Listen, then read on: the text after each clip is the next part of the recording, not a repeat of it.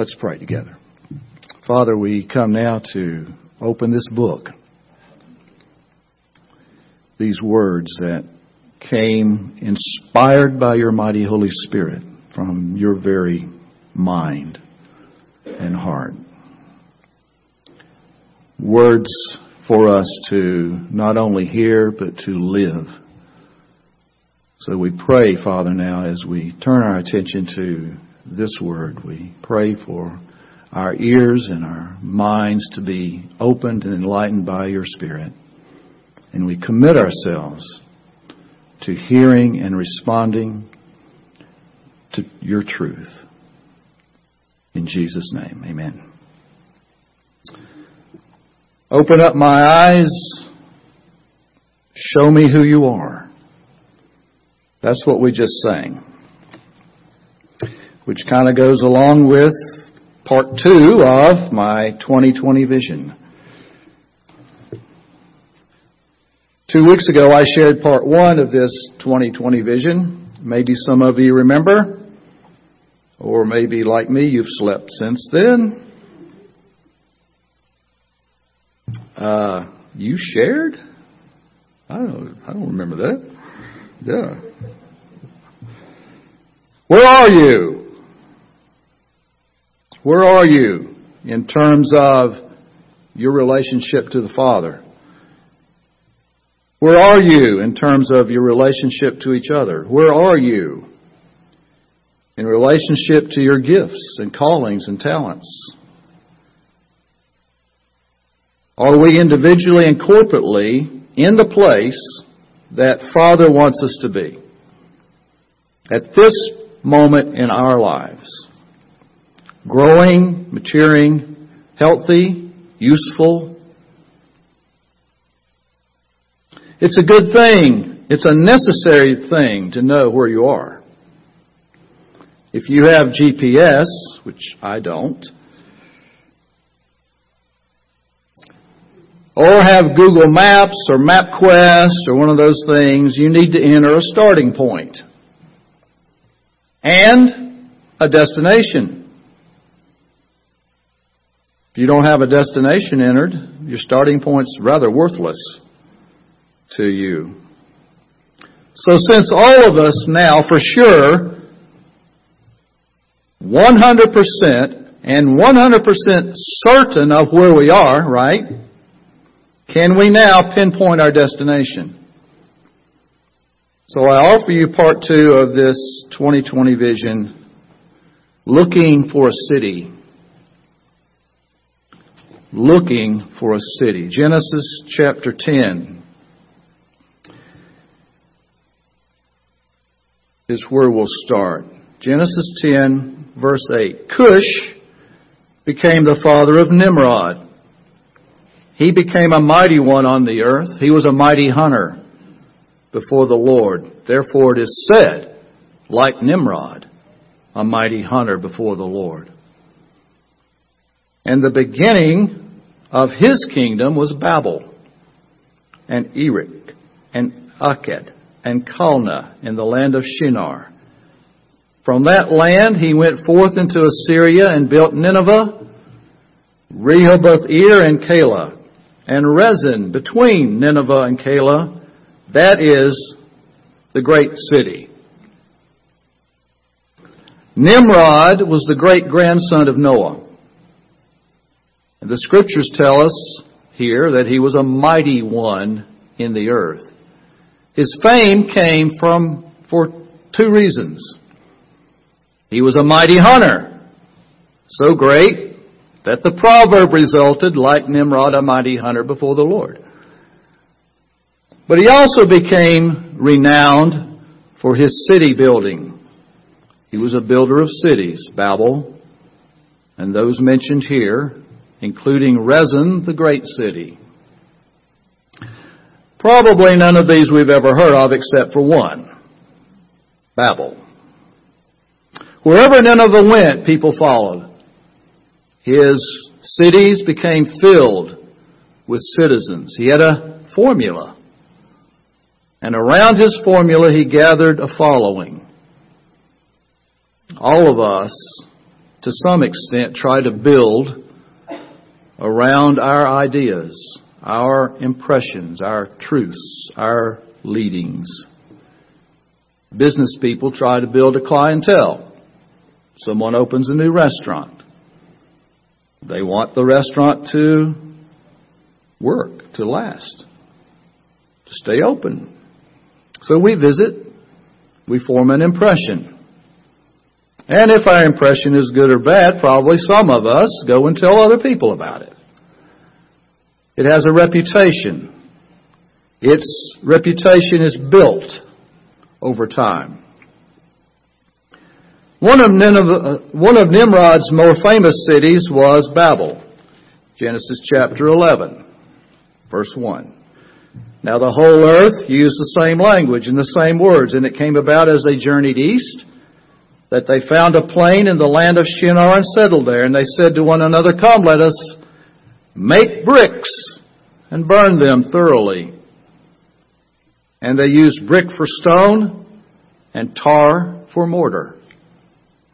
And they said, Come, let us build for ourselves a city and a tower, whose top will reach into heaven, and let us make for ourselves a name, lest we be scattered abroad over the face of the whole earth. And you know what happened after that.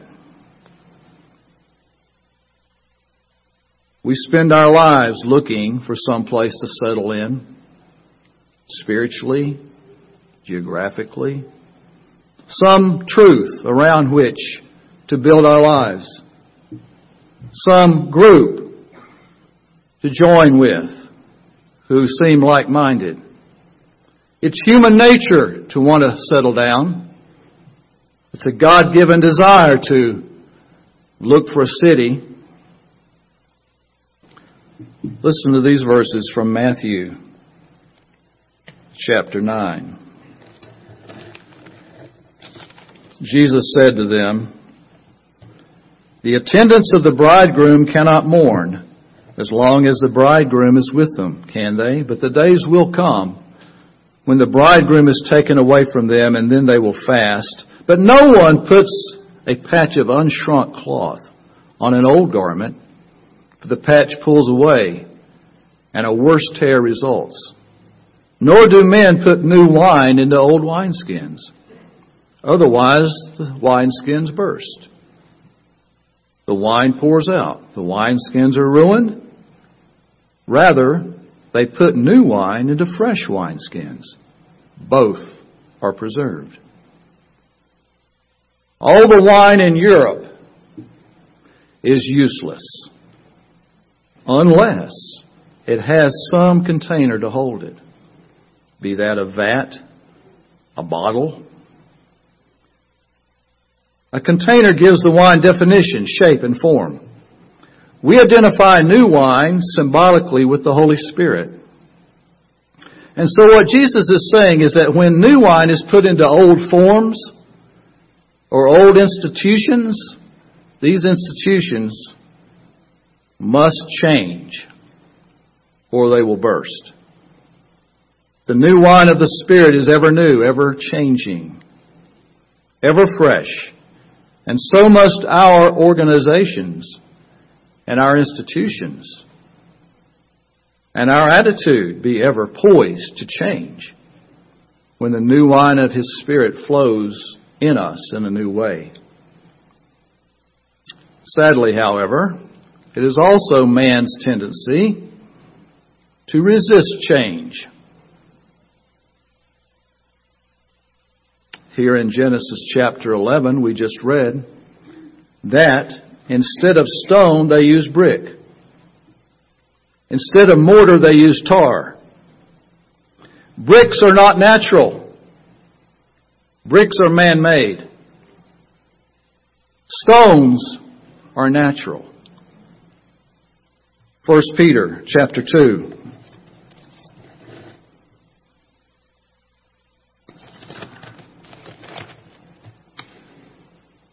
Verse 4. Coming to Him as a living stone, rejected by man, but choice and precious in the sight of God, you also, as living stones, are being built up as a spiritual house for a holy priesthood, to offer spiritual sacrifices acceptable to God through Jesus Christ. For this is contained in Scripture, Behold, I lay in Zion a choice stone, a precious cornerstone. He who believes in Him shall not be disappointed. This precious value, then, is for you who believe. But for those who disbelieve, the stone which the builders rejected, this became the very cornerstone, and a stone of stumbling and rock of offense. For they stumble because they are disobedient to the word, and to this doom they were also appointed. We who believe are living stones, choice and precious to God. They took tar and tried to glue their bricks together instead of mortising, notching, fitting them together. Jesus is building a spiritual house out of living stones. Paul says in 1 Corinthians 3:9 that we, the believers, are God's building. And again in Ephesians 2:20, he writes that we are a building being fitted together and growing into a body, a holy temple in the Lord, the dwelling of God in the Spirit. And again in chapter 4, the whole body being fitted and held together by that which every joint supplies, causes the growth of the body into the building. You see, mortising is not easy work. It takes hammer and chisel. Some of us want a little dab to do us. But God is notching. He's building. He doesn't use bricks and tar. His building method is living stones. Nimrod would have built a massive tower, one that have touched heaven, and so make a name for himself. But God's way is not building like that to make a name. God's way is building out. Be fruitful, multiply, fill the earth. Go into all the world, make disciples. Nimrod said, let us make a name for ourselves, lest we be scattered abroad. Anytime we seek self-preservation, we are operating in the flesh. For Jesus says we must lose ourselves to truly find ourselves. There's a great difference between making a name and receiving one. Jesus says in Revelation 2:17, to him who overcomes, I will give a new name written on white stone, which no one knows except the one who receives it. When we try to build a tower around a truth, a revelation, we place ourselves in a precarious position. Towers can be dangerous. You can fall off. You can get thrown off, pushed off. There's always someone trying to push you back so they can get ahead of you. And the higher you are up on the tower, the longer you have to fall. You've heard of Trump Tower, Sears Tower, Eiffel Tower, Leaning Tower of Pisa. How about Baptist Tower, Methodist Tower, Charismatic Tower, Faith Tower, Discipleship Tower, Covenant Tower, Bobby Crawford Tower?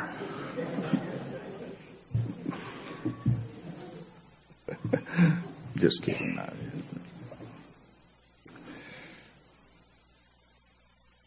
Franklin Covenant Tower.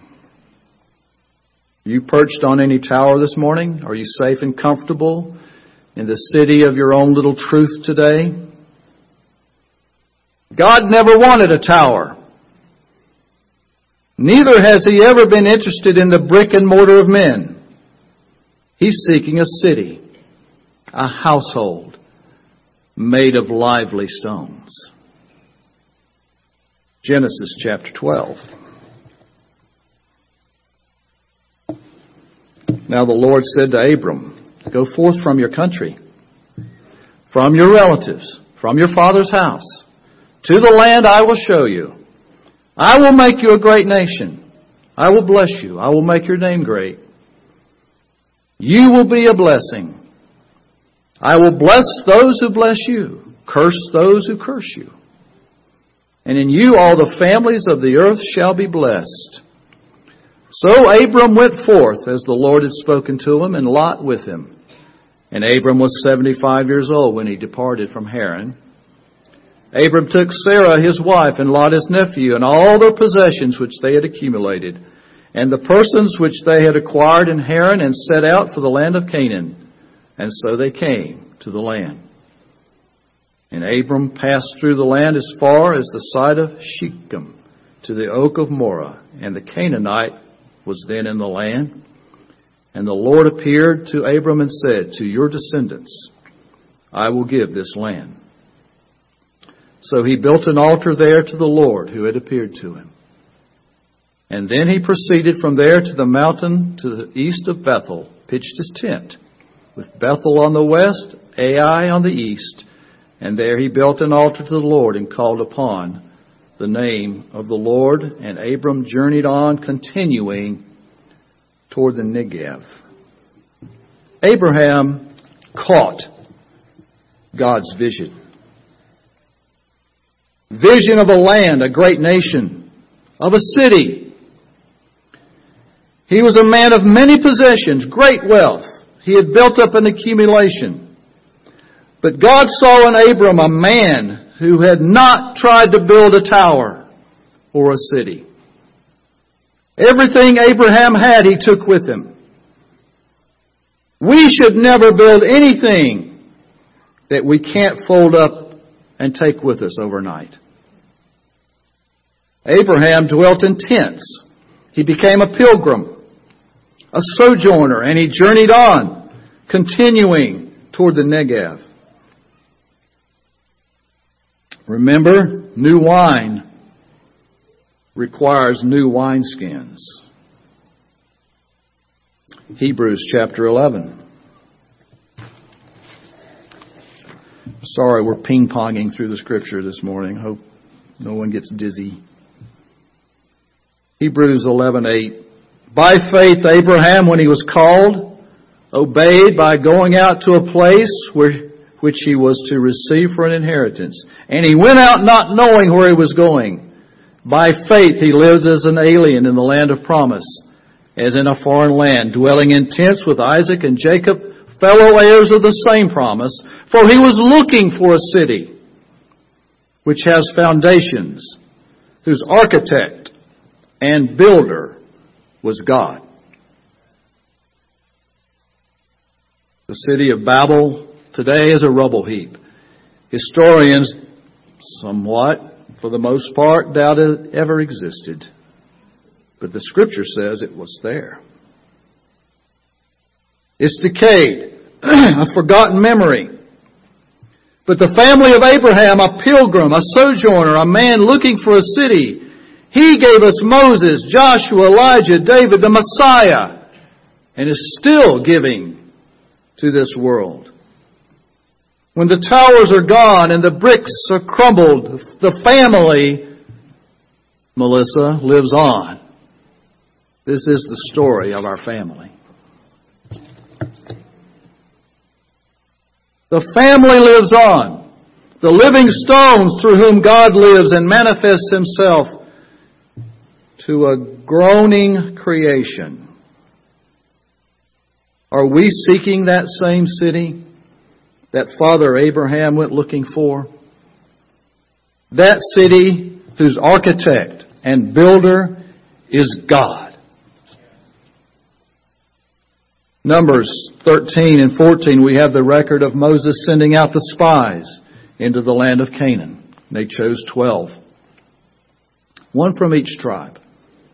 Israel left Egypt on its way to Canaan, the promised land, a land of milk and honey, a land of inheritance where they would be finding wells they did not dig, vineyards they did not plant, cities they did not build. For generations it had been drilled into the heart of every Jew. There's a land of promise. One day we'll be set free. One day we'll enter. One day we'll see it. And as they left Egypt, they knew that soon, very soon, they would find the fulfillment of their dreams. At last, they would occupy that land. Every tribe would find their inheritance. Every Jew his place. So the spies are sent out. The report comes back. Yes, Moses, it is as you say. It overflows. It's fantastic. It's unbelievable. It's overflowing. But there's strong people there. Anak's descendants, Nephilim. So it's no use to go in. We will surely be overcome. Would that we had died in Egypt or in this wilderness. Take me back to Egypt. Moses falls on his face. They vote to stone him. And the anger of God is kindled. And in verse 26 of chapter 14 of Numbers, God makes a decision. Israel, who left Egypt as a pilgrim people, now is judged, and their judgment is to wander. No longer slaves to Egypt. They're not going back, but a new bondage. Proverbs 27:8 says, like a bird that wanders from her nest, so is a man who wanders from his home. A pilgrim may do a lot of wandering, but he has direction. He knows where he's going. A wanderer, on the other hand, has no goal, no direction. Both are on the move, but only one is going somewhere. Every one of us qualifies as either a wanderer or a pilgrim. Israel was in the wilderness, and all were wanderers, except for 3. Of all the millions, only 3.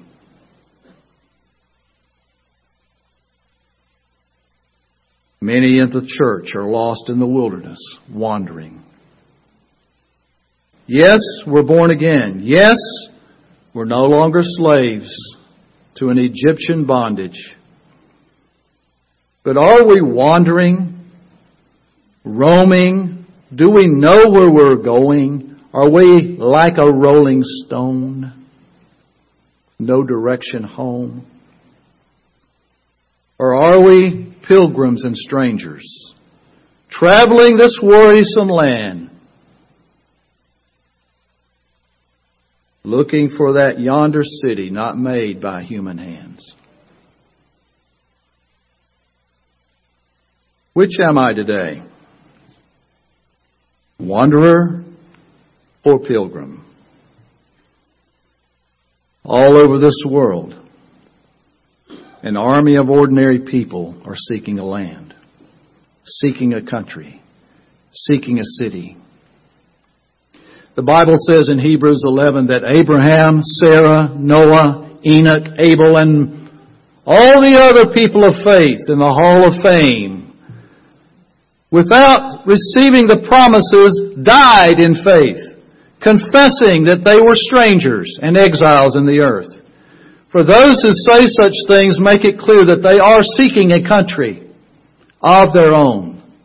And indeed, if they had been thinking of that country from which they went out, they would have had opportunity to return. But as it is, they desire a better country.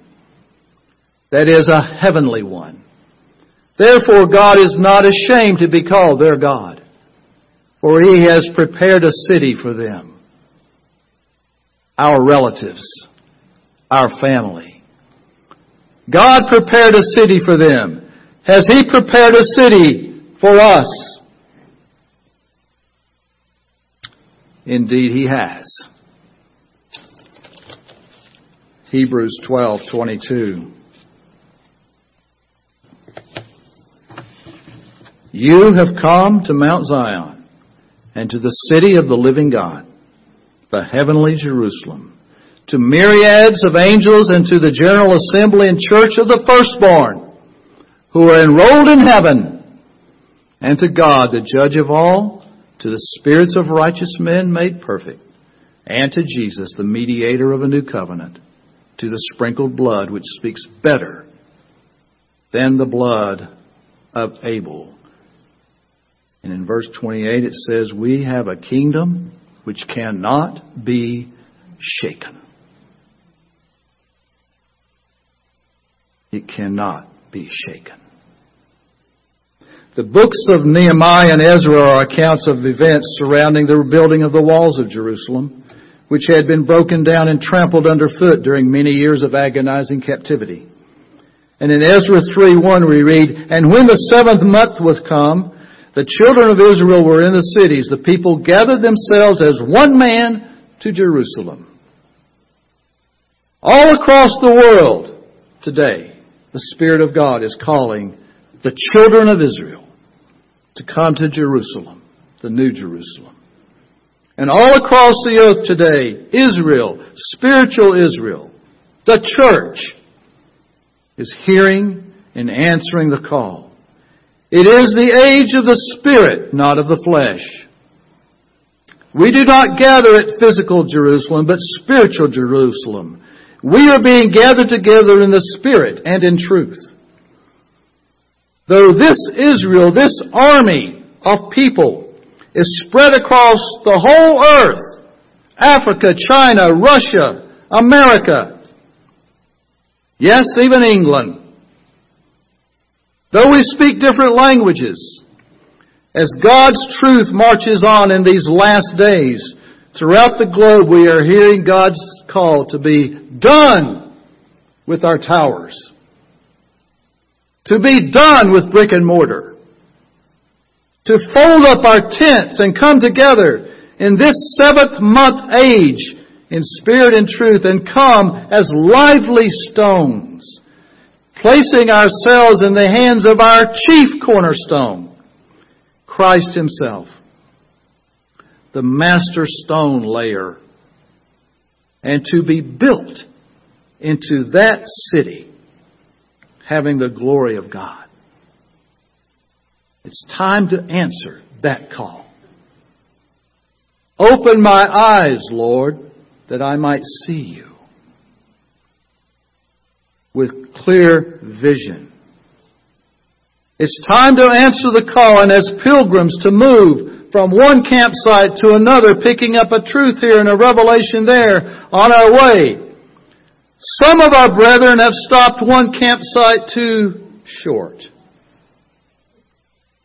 But it's God's desire that all His pilgrims come into that city and discover our place on the walls of our house. And as we find that place, He brings forth in us the ministry and gift that is our building tool, our drum. And not only do we find our spiritual dwelling place, but we find that geographical place where we fit in, where He wants us to function in the body.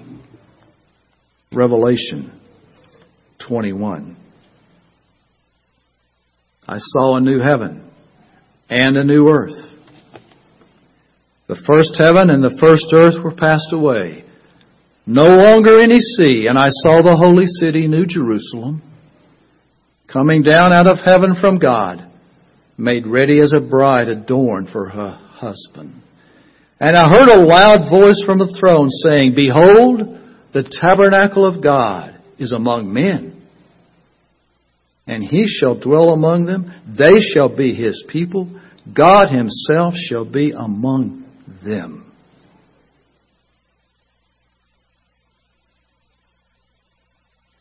Verse 11.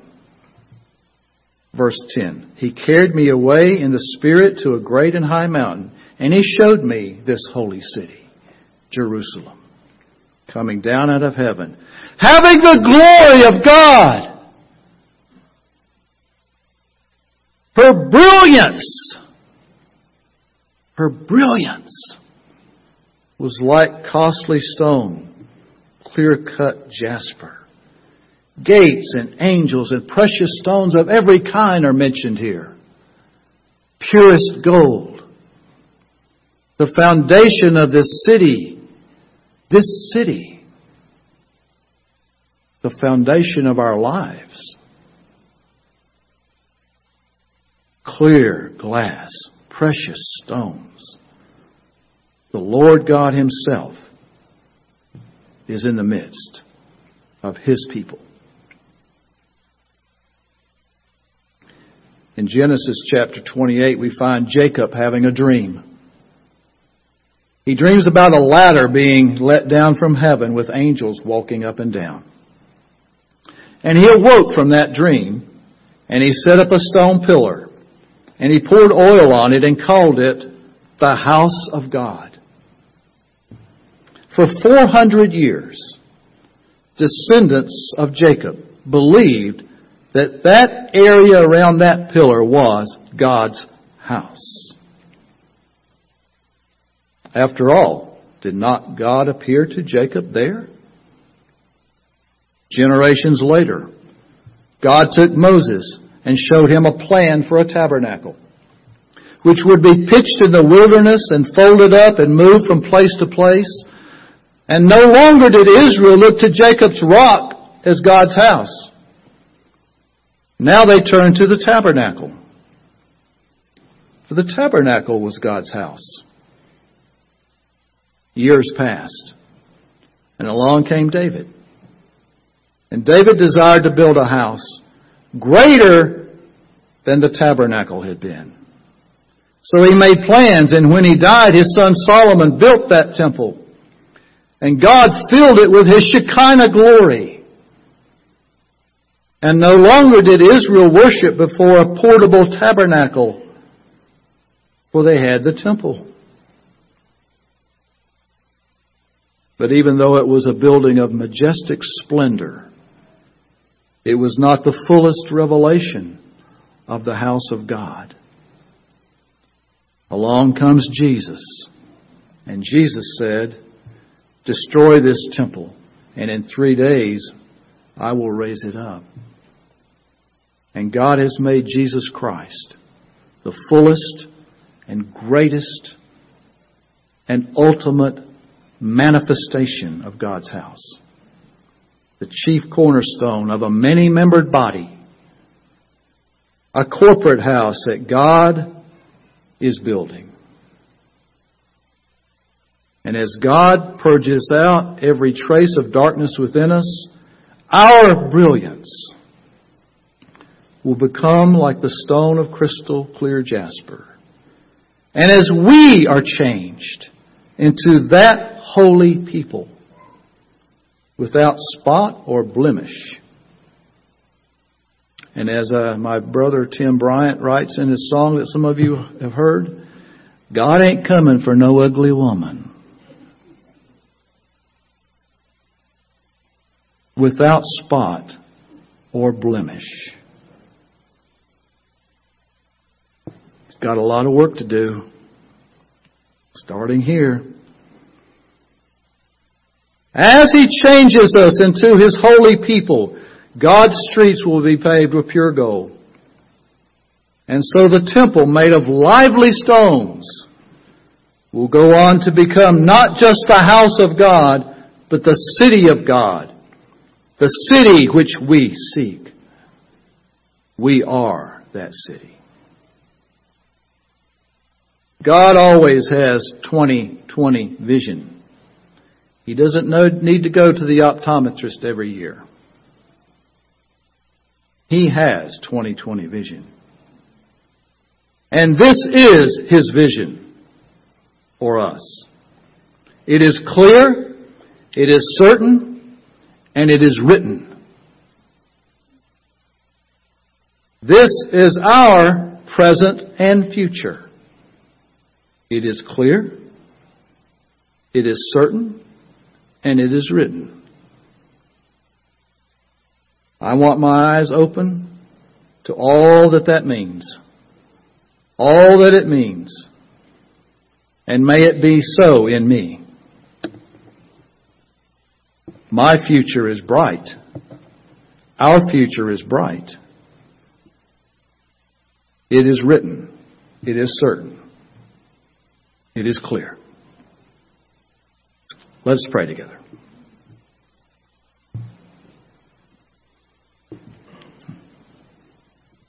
How we rejoice this morning, Father, for who we are called to be. For the new name that you give us.